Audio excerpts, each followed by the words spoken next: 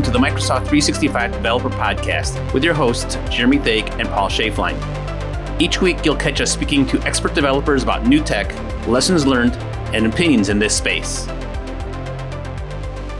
Okay, so I'm here with Aicha Bass and Martin Seifert this morning. Thanks for joining me, folks. No worries. Hi, Jeremy. Thanks for having us. We're a bit of an experiment here. We've actually done these internally with about 10 different software companies that build on top of Microsoft 365. And we got lots of feedback that, hey, this would benefit people who listen to the show publicly. And so Martin has gracefully agreed to be the crash test dummy for us here on this new segment, talking about Microsoft 365 developer platform and what he's built over there at Office at Work. So Martin, can you introduce yourself quick, just so people know who you are? Sure. My name is Martin Seifert. I'm CEO of Office at Work, and I'm mainly responsible for the products and the interaction with Microsoft. Awesome. And Aicha, I know people have probably seen you on YouTube videos and so forth, but maybe for those that haven't yet heard you on a podcast forum, who are you and what do you do at Microsoft? Thanks, Jeremy, for having me in this series. My name is Aicha Bass, and I'm a cloud developer advocate at Microsoft, mainly focusing on Microsoft Graph, Teams, and Microsoft Cloud integration development. And I'm super excited for this podcast series. This is my very first one. That's good. Well, we're going to get you on for all these ISV interviews, so I'm excited to see how this goes as a co-host with you. And we've had lots of offline talks about everything with this, so I'm glad to hear that people will benefit from hearing you talk in these podcasts. So thank you. Yeah, super excited. Thanks, Jeremy. I guess the best thing to do to set context is just to explain what are the Office at Work products and how do they benefit the Microsoft 365 user base? Well, our products are focusing at simplifying work. I mean, that's like a overall thing which is difficult to grasp, but we're focusing on making things like templates available to everybody across departments, across applications, making things like content available that people can share easily, because in organizations often you have to reuse existing stuff, and if that's not shareable easy, then it becomes difficult. And the other area we're doing is personalization of content. So email signatures is a typical thing for personalization, or letterheads, which if you're in a big organization with hundreds of subsidiaries and addresses, it becomes really tedious to organize that. So it's kind of getting rid of boring stuff with a little technology so that users have it easier. Yeah, I do feel the pain on the templates. Every time I start a new spec document internally, I'm forever going hunting on the enterprise search, like, where was that template? And typically what I do is find the last one I did, gut it, empty it out, and then start using that, which is not always the best thing to do, right? Yeah, that's what we're trying to avoid, so that, once a template is faulty, you'll hardly get it out if it's not really declared where it is, and people actually go and get that. It's difficult to get mistakes out of the organization. So I think it's a totally underestimated topic, managing templates properly. And Martin, how long have these solutions been available for the customers? Well, we came from an on-prem world. I'm not going to talk about that. And we moved them to the cloud about 7 years ago. So we've been active in the new cloud apps for the last 7 years. And that business model and that whole architecture and our technology stack is so much cooler. So we are really enjoying ourselves currently. I want to quote you on that when you email me sometimes with your complaints, Martin. No, you always have to look at everything in the perspective. The world changes in all aspects, and so does the development. And just having every single customer with the same infrastructure is a new world. Before, you had to install yourself on machines, and everything was different. Now there's a cloud service, and the Microsoft Cloud Service is the same for every customer. It's so much easier. It's gigantic times easier. Definitely. Yeah, it's so funny when you think back to what it used to be. I was actually having this conversation just recently about like the evolution of this, even with Satya coming on board and the flip switch happening of releasing to iOS devices. Before Satya came on, there was really no way that ever Word, PowerPoint, Excel was going to be on a Mac or an iOS device. And, it was all almost sitting there ready to go. And then just took that world to evolve for the developer side so that you could basically reach every user, no matter what device they're on, was just such a big leap for us on this platform, which is kind of a nice segue, right? Like Where have you built these products? What platform technologies are you using inside of Microsoft 365 so that users can kind of touch your stuff and help them work? So the obvious ones to list up are, of course, the different hosts we're using. So it's Outlook, PowerPoint, Word, Excel, SharePoint, Teams, where we have integrations with the extensibility points those things offer. But then, of course, technology-wise, we are using things like MSAL, the graph to fetch data, SPFX to create some solutions, Office add-ins, Teams apps, infrastructure pieces, graph extensions. We are heavily use Drive items, personal contacts, SSO capabilities from Azure AD. Then we build all the stuff on the Azure platform, so we've got quite a little stack from on that side. So our stuff is all platform as a service, not infrastructure service, and we're really proud about that because it just makes it so much easier to maintain, and you don't have to, maintain PCs or servers. We don't have servers. That's just awesome. Wow, that's great. So you actually build everything on top of Microsoft Cloud. You leverage from Azure solutions as well as Microsoft 365. And you listed everything I ever knew in the Microsoft 365 world. So you have solution for everything, which is pretty cool. There's a bit more. For instance, Fluent UI is what we're using. We believe that our UI should be really familiar to the users. And luckily, there's something out there like Fluent UI. And then to keep in the F word area, it's something which is called Fluid, which we're also experimenting with, and it's just it's a rapid changing life cycle we've got here, and that means is opportunities every half year is a new opportunity you can go down, and that's super interesting. Also from an engineering point of view, it keeps people happy, it keeps them occupied, and it's just that much more fun. And if work's not fun, then you better forget it. That's amazing how you can keep up with what is new in the market, in the cloud, and then upgrade with the easiest solution, make customers happier. I was wondering, where did you start first? Where did you start building first? And why did you choose building with that technology in the first place? Okay, that's more legacy driven. Our on-prem solution was purely Office based. It was very heavy in Word and PowerPoint. It was not so heavy on Excel, not so heavy on Outlook. So that's where we started. And the great thing with the cloud and the standardized platform, as we talked about before, is that every customer had the same. So we actually could put our toes into SharePoint. We could, when Teams came along, we felt confident to also tap into Teams because we knew it's cross-platform. It's not going to open up a can of worms where you have to take care of thousands of different variations. No, it gave us far more confidence to go into far more endpoints than we did before, and we have a far richer offering today with far less support than what we had in the past. So it really is a drastic change that we went through, and we are enjoying it.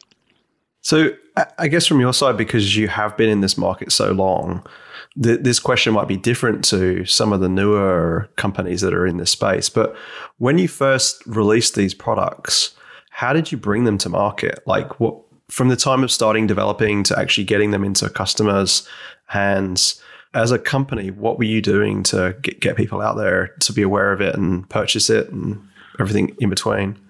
Well, there's like two aspects on that. One is the market awareness that they can find your solution, and there's one thing I can talk about there. And then the next thing is the discoverability within the platform itself. So people, when they've installed it, they actually find it.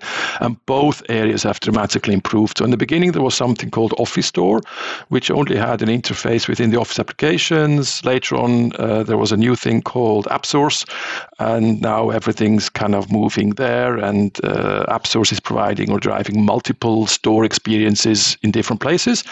So the discoverability or the market awareness, we certainly got through the Office Store and AppSource today. I've got a few numbers which are interesting. So before we had stuff in the Office Store, our percentage of international customers was about 3%. And with the AppSource and Office Store visibility globally, it quickly went beyond 70%. And that was without hiring anybody in a different country, all out of our local home base. And without a global store, that would not be possible.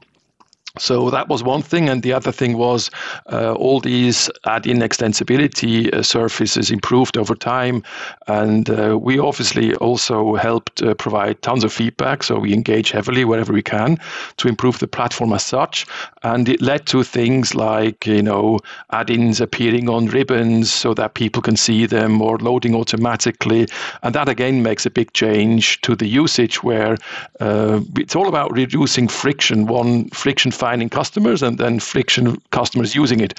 And this is a constantly evolving thing, which we are happy to participate in, and we see great improvements over time. You mentioned Office Store. How about Team Store? Are your solutions available in a Team Store? Absolutely. You'll find our stuff in all the stores. We've got like over 25 store listings. And of course, every solution that makes sense in Teams, we bring to Teams, and we follow the APIs there, and we seek out opportunities to bring more of our experiences into those apps, because we believe, it's the user's eyeballs are already occupied. They're looking at something, and making sure you can be among the surface they look at is super important. And if people now tend to have their eyeballs in and around Teams, then you just have to make sure you're part of that. Otherwise, they will not see you, don't use you, and not benefit from your stuff. So yes, we're always on the search for making sure our apps and add-ins are discoverable and placed at the right location. And this might mean something you either might not want to share, or you don't have the numbers off the top of your head to be fair about it. But your business model, are you basically leveraging the store as your only source of funnel, or do you do other things outside of the stores?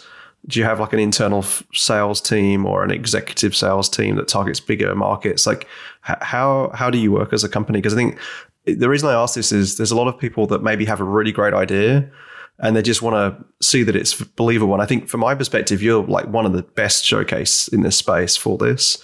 And so I just wondered if there's anything you can share there in the way you're set up as a company. Yeah, sure. I mean, just remember, we've got a legacy where we started off with on-prem. There was no stores. We did everything. The whole back office, the whole commercial stuff was one-to-one direct with customer. And then later we got the stores. And in the beginning, they were non-transactable. Later, they became transactable. And we had a lot of learnings there, pricing changes and all these trial versions. And there's just a lot we learned on the way. And because of our journey, we currently have a hybrid model. So there's some the old traditional customers, we keep serving them directly. They may not want to go to the store. And then we've got a complete new breed of customers, which we only were able to get via the store. Also in terms of the amount of effort to deliver something or to write an invoice for 3 subscriptions, that makes no sense if we do that manually. That has to be done automatically. And it opened up the completely new type of customer, more the smaller customer and the self-serve customer, which we never had in the past. So back to your question, Jeremy, I think it's like a mixed environment, but we've got a clear goal. Our goal is to move the stuff into the store because, the people here enjoy developing software, doing the engineering work. We don't love the back office stuff, and we don't think that's our core competency. So we engage with the store team and try to give them our vision and help them make the steps towards our vision, which would be, dealing everything via the store so that we can, focus on what we love most. Yeah, that makes sense. I appreciate you sharing that. And as a follow-up question, are there particular business or company verticals, certain industry segments that you target with the templating? Or I guess with your product, it might be that it doesn't really matter. Like everyone's going to want templates in some form or another, right? Yeah, you're absolutely right. It doesn't matter at all. We've got legal offices, engineering organizations, education, financial industry, retail, you name it. But what we're finding is differences in countries and industries where it kind of makes sense based on our success in certain areas, which I couldn't tell you why that piece is more successful in that market right now. I think it's kind of like a time fit situation where you just seem to be at the right spot at the right time. We do see patterns there, and of course we try to use them. So we do extra marketing outside that take into account what we're learning from the store, because the store is kind of like uniform. We've got the same appearance everywhere. But maybe I have to extend this a bit with the localization we did. Our apps are in over 40 languages available, and that's kind of a need. You say, wow, I mean, we're doing it very cheaply. We're doing it. I'm maybe even too shy to talk about that, but we just believe it's super important to do it, because if you're not there in the native language, even if the language is not perfect, at least you're making the effort, and people have it far easier to use your software, because not every country believes in talking foreign languages. Some just prefer their own, and they may not speak English, or in my case I'm from Switzerland, so they may not speak French or Italian or German, or as for sure not Romanish. That's too exotic. Yeah, I totally agree with the localization. It's quite critical, not only for the product itself, also the documentation or guidance of using the product itself. Having 1 line, 2 lines of local language makes a huge difference. We were guided here by the language selection the store already made. So obviously there was some brain work involved in Microsoft deciding what languages to come up with. We did check them based on population and so, but basically we follow those. So whatever language Microsoft supports in the store, that's the language we also support in our apps. I think actually, just as a point, like, it's amazing to think that both of you, in your normal personal lives, are you using English day to day, or do you use other languages? Like, obviously I know you can speak them, but is English not your primary? For me, it is. I'm half British, half Swiss, so therefore I think more in English than in German or in Swiss German. But obviously, when I step out of the house and walk around, it's all a different language. It's certainly no single word English. How about yourself? Yeah, for me, it's the other way around. Because when I'm at home, I speak Turkish, but when I go out, since I don't know Arabic, and everything pretty much runs in Dubai in English too, I do everything in English. But at home, I don't think or speak in English much. Yeah, it's amazing. Like, both of you have really, I didn't know the English background, Martin. That's interesting. But it's just amazing working at Microsoft with just the people that can just do that switch. Like, Yina does it all the time. And sometimes I forget what she calls it, but she has like the brain freeze where she's thinking in Spanish and can't remember how to say it in English. And it's really funny when she kind of gets stuck. But for the most part, she's like, bang, just all the time. It's just incredible being able to do that switch like that. But you're right. I think it does make a big difference when you're working with software that, when you're reading things, you're reading it, whatever you're comfortable in. Yeah. So I get at home, my kids, I speak English too, and my wife is German. So you switch all the time, and then that's just how it is these days. Yeah, usually with the friends and at home, when you speak both English and Turkish in between, like one sentence including both languages, they find you arrogant and they don't enjoy it at all, because, you speak half English but also Turkish, and people usually don't like that. Martin, I have a question for you. Since you rely on Microsoft 365 products, and actually Microsoft products in general, because you also use Azure a lot, what things would you like to see Microsoft investing more in the Microsoft 365 developer program in general to make your customers happier? And especially Jeremy is in this call, so he's in the product team. Maybe he can carry some of the feedbacks. You're very close to the product too, Aisha. I'll not dig deep and say feature 1, 2, 3. I think that's not the spot I'm going after here. I'm looking at this from an ISV perspective. What would ISVs actually wish? And for me, it is API first. Really API first, everything you do is API first and open. and make those APIs not hidden, make them available to other ISVs.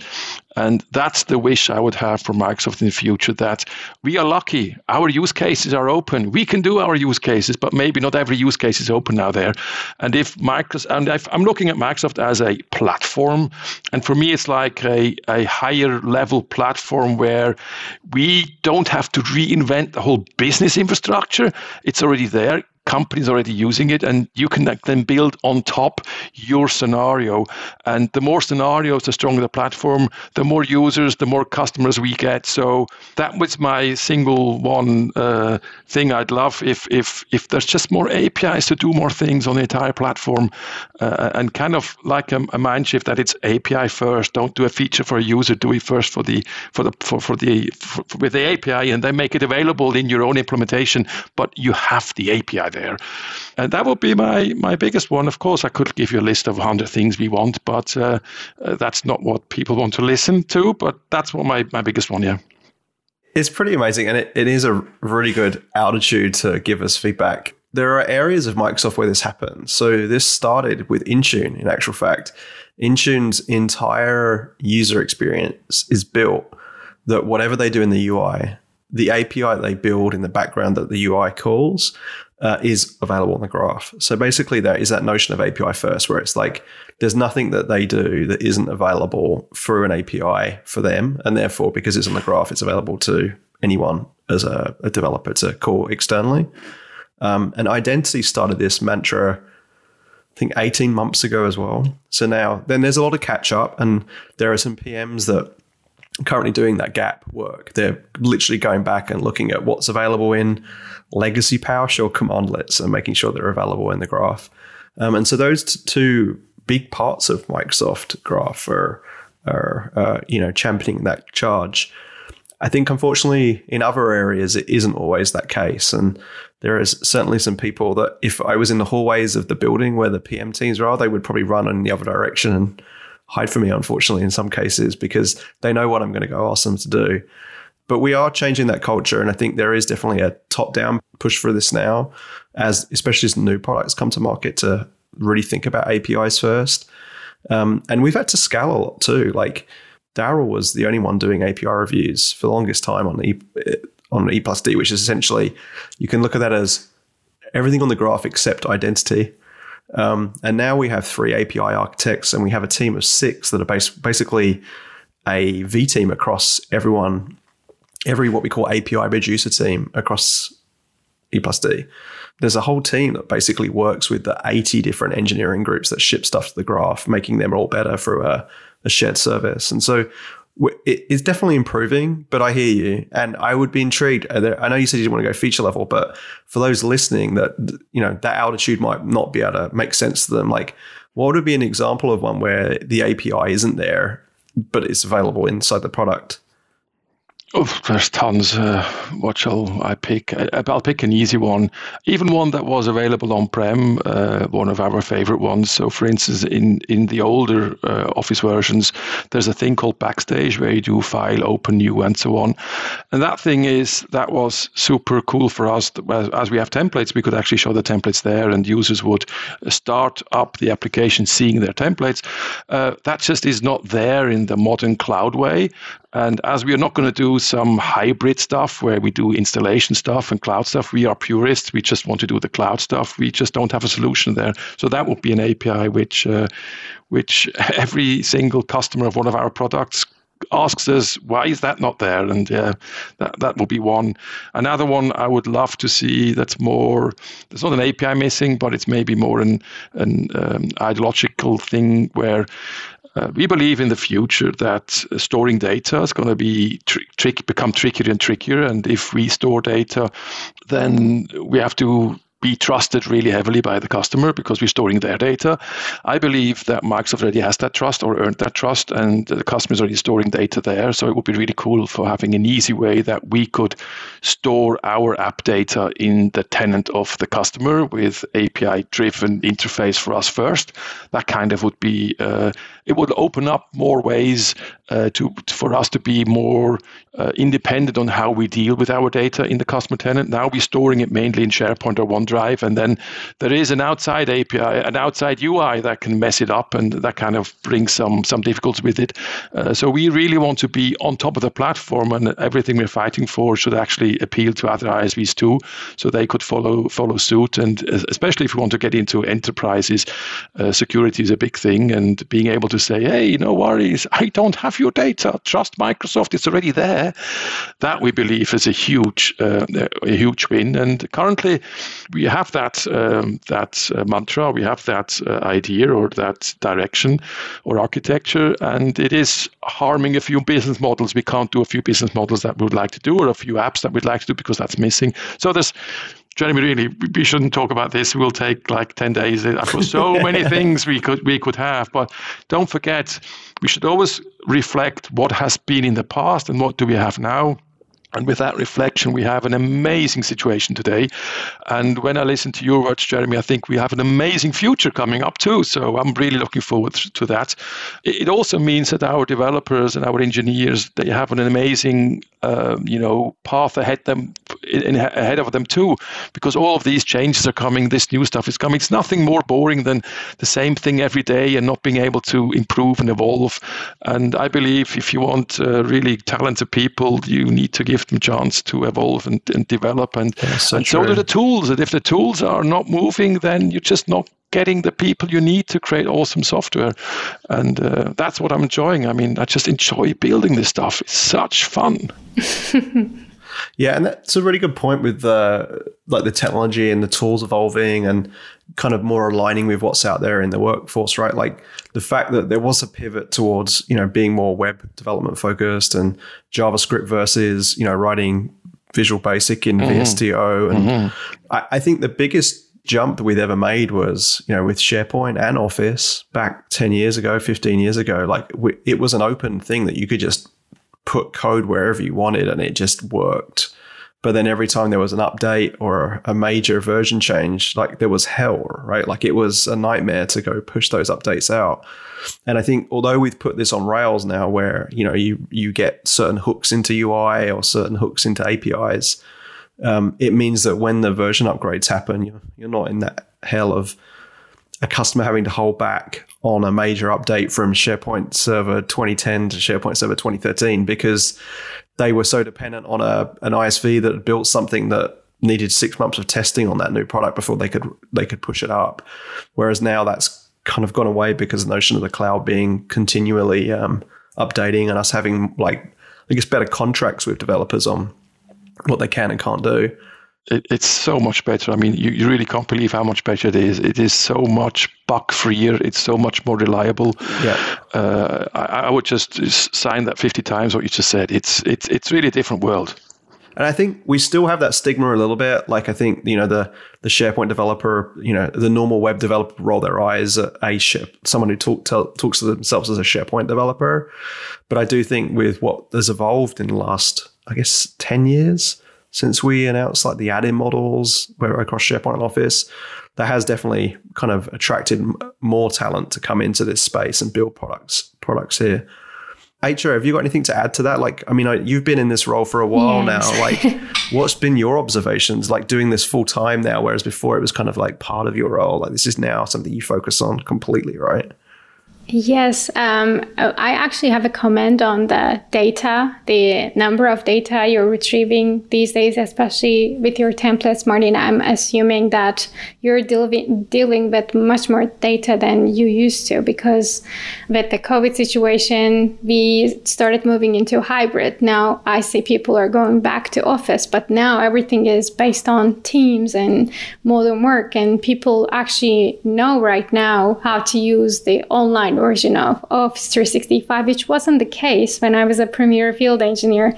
I used to go to customers and I saw that they don't know how to use Office.com or all the other products because they don't need to. They always are at the office and they can brainstorm a quick talk and they can start stuff through an email. the world is totally different, and the amount of data we are getting right now is insane. I also started seeing a lot of products are investing on Azure in terms of the storage. Like there's a connection with Graph Data Connect to Snaps, and also we have a new webhook with the event hubs. Now it's becoming available for the event grid. Now I'm seeing the handling data part is moving into the cloud side more and more, the Azure side, and it makes much more sense because probably for the demos I'm doing, I'm handling with hundreds of data. But when you actually apply the same solution to a customer, like an education, Ministry of Education, or a university, the amount of data you are handling per hour is thousands or sometimes millions. So I think it makes much more sense to handle those data in the new evolved products, because those products was also evolving by the time we were handling this amount of data. And I'm actually excited to see what else is going to come in the future in both SharePoint world as improvement, as well as the integrations we do with the Azure. This is quite exciting to me too. Yeah, Martin, you mentioned about the store, and I mean, we've had these different models, like the sandbox solution model, where it was like the whole thing was just deployed into the customer's tenant, like the UI, the data, everything, and you didn't have to worry as an ISV because nothing was on your fabric, right? Nothing was on in your own tenants, and I think that's been something that you've kind of pushed pretty hard on, is to try and make as much of that never leave the sovereignty of the customer and not have to come over to your area. And I get the concerns that customers have in that risk, but you've also been part from the beginning of this Microsoft certification program. And I just wonder whether you could talk a little bit about why you wanted to be first in there and what benefits that's given you by being certified by us with your applications. Sure. I mean, it starts with what business are we in here? What is a software business doing? From a very high level, for me, software business is a trust business. The other people trust that you execute stuff on their behalf, in their machines, on their computer. For them to trust what we're doing, they are asking for some security. Why should I trust you? Prove to me that you are good. And then you have to prove this every single time, company A, company B, company C, company D, every single time you have got the same stuff. And that stuff you cannot really publish. Otherwise, you make yourself attackable easily. If you publish all the ins and outs of how you work, then it's far easier to attack you. So for Microsoft to step in was amazing for two reasons. And one, of course, is Microsoft is a global brand, which everybody knows. And if they say it's secure, then one would believe them. And in our case, because our stuff runs on the platform, it just makes it double secure. So it was an obvious thing to try and be on the first row for when this gets shipped, that we are certified. And we have proven in many cases where, in the past we've spent days talking to security officers, delivering documents here, documents there, doing demos, doing insights, letting them see this, letting them see that, down to we just tell them, look, here's a link of Microsoft page, certification, see our product there. Go and read what that all means, and then it's done. It's a half an hour call and it's done, compared to tons of talks. And I'm not even talking about the ones that are not even calling anymore, which now got it and they see we're on the list and it's fine. That, of course, wasn't the case in the beginning. This whole program was new. People had to learn about it, but it's happening more and more. You can actually just mention, Microsoft is certified, and then you're done.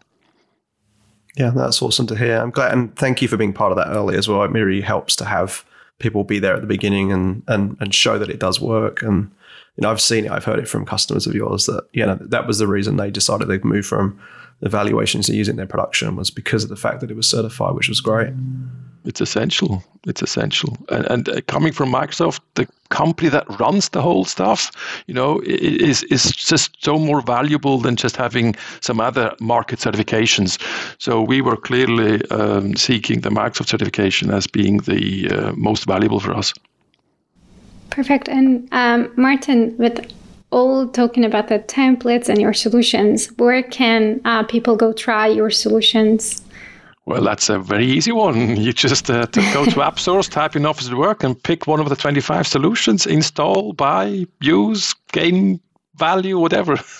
What's the hottest one? Like, what's the one that you think gives you the biggest aha moment of installing out of those 25 if someone wanted to just pick one to try? I think right now it's a template chooser. That's the most commonly used. It's also fairly inexpensive because we've designed and priced it at high volume. But it's being nicely caught up by the email signature solution, which is a more sophisticated, personalized thing. But we have just learned so much in the past and re-architectured how that should work in a Microsoft 365 environment. So we are really, really looking forward. Over the next 6 to 12 months, we're gonna, bring that to a different level, and it's going to be really cool to see what customers do with it. And the exact same solutions are available in the Team Store too, or the solutions in the Team Store are different than the Office? Template Chooser is available in the Team Store. Now, the mail signature solution obviously is not available in Teams because Teams doesn't use email signatures. It's only available in Outlook. So it really depends on the product that we have, what hosts make sense, and depending on that, you'll see it. But if you go to AppSource, you see everything, and you'll see what will run where. And what is the most exciting one on Team Store? A template chooser again. It's like engineering companies often create, virtual rooms for a project and so on. And for that, they create a team. And then everything should happen within the team. And creating new documents should also happen there. You shouldn't force them to go somewhere else, then create something, forget to save or upload it. And then things gets lost. Whereas if you have the template chooser as a tab app right there in the team, you just go there, you've got all the templates available, click on it, create a new file right in the team. And that it seems like a small step, but for many companies, this is a big thing, not losing stuff where people put it anywhere. They really should start in the context they're in. And that's why the template chooser of Teams makes a lot of sense there too. Especially during the collaboration, it might get messy with lots of people doing the same thing in the same environment. Yeah, I've seen plenty of people's desktops, but to see like hundreds of icons, there's a lot of people out there that could use that for sure. Well, look, I appreciate you being the inaugural interview here, Martin. Thank you so much. And I'd just like to say personally, thank you for all the help over the years. It's been great to get all the feedback from you and actually get a lot of custom insight directly. You've got a really good way of giving that feedback. And I also, it's nice to see what you've done over the years and kind of stuck with us. You've been on this journey for a long time with us, and just big thank you for being part of that and all those new programs that come up. You're always one of the first to put your hands up, so thank you. Well, likewise, I can only say you should see how Microsoft has evolved over the years, where there was a 3-yearly release of an Office product and you would never be able to talk to anybody, and it was a big surprise what came out, to now you've got direct talk, direct connections to all these people. There's community calls. It's so open. You can help shape the whole ecosystem, and I think that's just beneficial for the ISV side as well as Microsoft. So I'm very, very confident for the future, especially what you said, Jeremy, about the API first. If we get there at some stage, we'll just benefit even more from each other. And it certainly has been a great trip so far, and I'm looking to an even greater trip in the future. Well, and Aicha, thank you for joining me for the first one here. We've got a healthy list for the rest of the calendar year to interview people, and I'm sure we'll get better at the questionings that we ask ISVs. If there's people listening that have got other questions they'd like us to ask people, I think that'd be really interesting. You can mention me on Twitter, JThake, and mention Aicha and Aicha Bass, right? Yes, thanks for having me, Jeremy. It's my very first podcast as a co-speaker, so this one was exciting for me too. And I think that we set the stage really high with Martin, so hopefully the rest of them goes really well too. Yeah, that's right. Well, we knew picking Martin was going to be good, but it'd be interesting. I'm fascinated to hear how people answer these across the different people we speak to. So thank you for joining me on this, Aicha. And again, thanks, Martin, and speak to you soon. Cool. Ciao. Bye-bye. Thank you. Bye.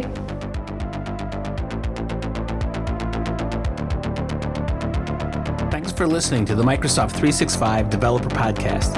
Please follow us on Twitter at M365DevPodcast and check out our show notes at www.m365devpodcast.com. To help us spread the word, we'd really appreciate it if you could retweet our episode tweets and give us a review on iTunes.